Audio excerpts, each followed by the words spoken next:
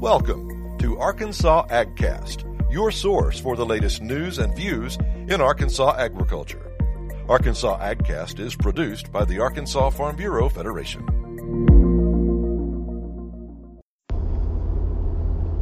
Hi, this is Keith Sutton with Arkansas Farm Bureau. I'm in Woodruff County today with Adam Chappell. We're going to visit on his fourth generation farm over here, and we're going to talk a little bit, Adam, about cover crops and no-till. Over in eastern Arkansas where you live, that's kind of unusual to see, is it not? It is. It's no-till. Complete no-till is very unusual, and there's some minimum till guys around, but cover crops are pretty foreign, and no-till in general is pretty foreign, so we're trying something that goes against the grain. Well, let's talk a little bit first about your farm. Tell us a little bit about how big it is and what you grow here. We farm about a little under 8,000 acres. We grow corn, beans, cotton, rice, milo, wheat, just a little bit of everything. And how long ago was it that you started getting into no-till and cover crops? It's been close to 10 years now, hasn't it? Yeah, we started investigating it real good in 2009. We were trying to fight pigweeds, and we were losing using herbicides and tillage, and started investigating different methods. And basically on the internet, I was researching organic farmers to see how they handled weeds, and found a guy in Pennsylvania that was doing it with, he was a pumpkin grower, and he was managing pigweeds and whatever weeds they got up there with cereal rye. So fall of 2009, we planted our first cereal rye cover crop and planted into it in spring of 2010. So that 2010 was our first season of farm in cover crop and no-till. So how did that first year go? It must have gone pretty good to convince you that was something you wanted to continue, right? Yeah, we had real good success. We were real nervous about planting in it and killed it earlier than we do now, way earlier. But even at the short, it was probably 6 to 8 inches when we killed it. We had a noticeable reduction in our pigweeds on that 300 acres. So we ramped up the acres the next year and again the following year, and started getting more aggressive with the growth and letting it get big. And now we're planting into stuff that's 6 foot tall and green. So what are some of the primary benefits that you're seeing? Of course, it's got to lower your input costs tremendously, not having to till, and it helps with weed control, obviously. What else are some of the benefits you've started seeing? So the first thing we noticed was the reduction in herbicide cost and tillage cost. Obviously, that was immediate impact. The next thing we noticed pretty quick was we weren't having to water near as much. Our ground was staying moist for longer during the summer months. We were spreading our irrigation windows out to 10 and 14 days on corn, and the ground under that residue is just wet during the summer. It's not hot and it's moist. You don't have to water near as often. That was the next biggest thing we saw. And then now we're trying to reduce fertilizer inputs.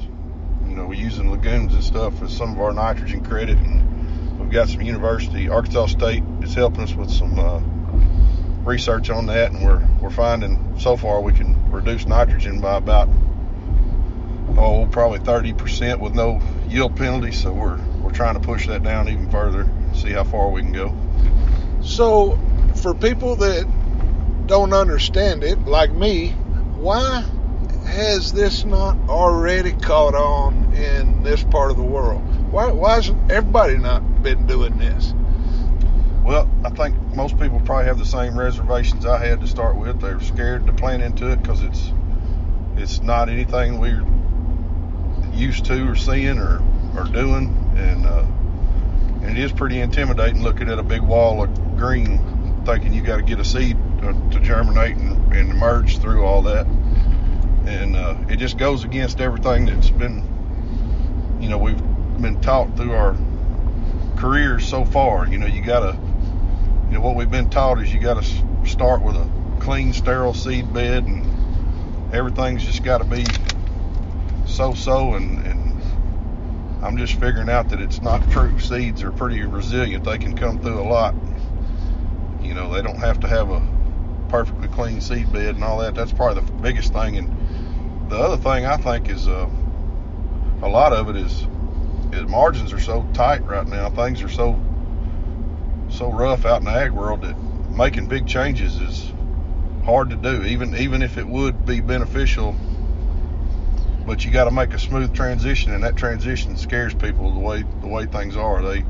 That's my thinking on it, because I still get nervous sometimes when I make changes on the farm, and because I know what the outcome's going to be of the old way. It's easy to just sit back and think, well, I'll just do that again and hope it turns out good. It's hard to make changes when the environment's rough to start with. Now you're actually a scientist by training. You've got a degree in botany and a degree in entomology. Is that right? Yeah, that's right. So, from a scientist point of view, I guess a lot of this goes back as well toward healthy soil. What's the relationship between that and what you're trying to do? Well, so if you dig into the stuff that's out there, you know, healthy soil is not just high, you know, P and K levels and all that. Healthy soil and the most productive soils in the world are they fall into this category. They're full of life. They have you know, tons of earthworms and microbiological food web that's very extensive, and most tilled soils don't have that.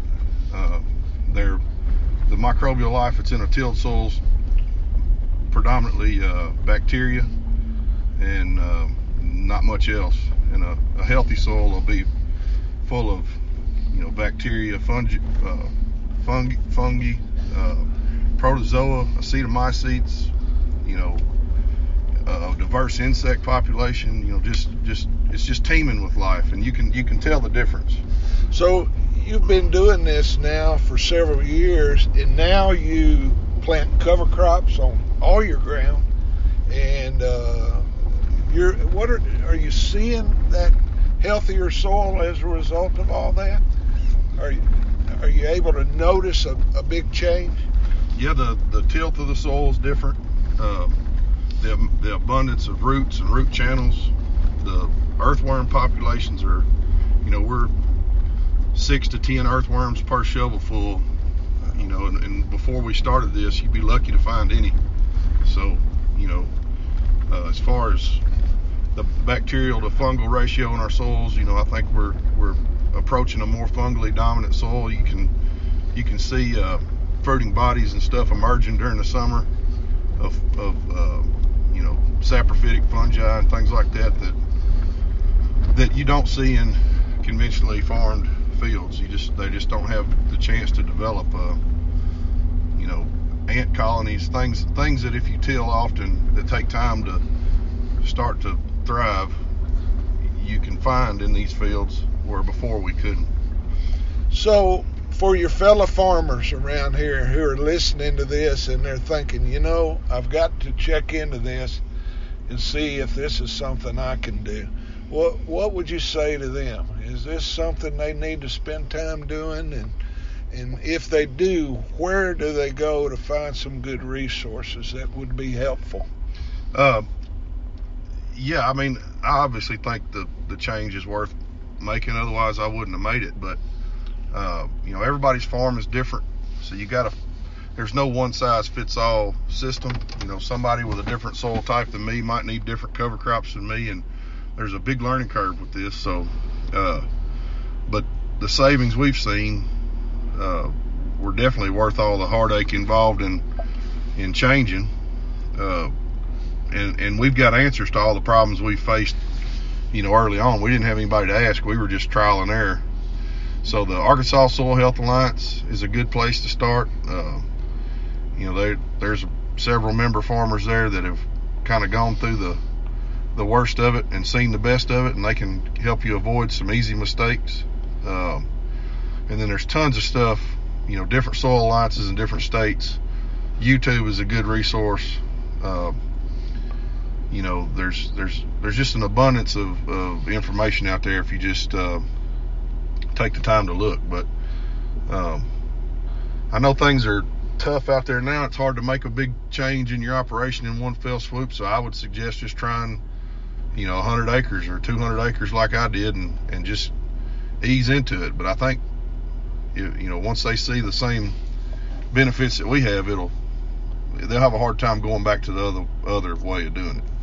That's a good way to wrap it up. I wish we could talk a lot longer, but I hope that what you said will stir some interest in our farmers to look at this and see if it's something they can do as well. We appreciate your time this morning, Adam. Thank you.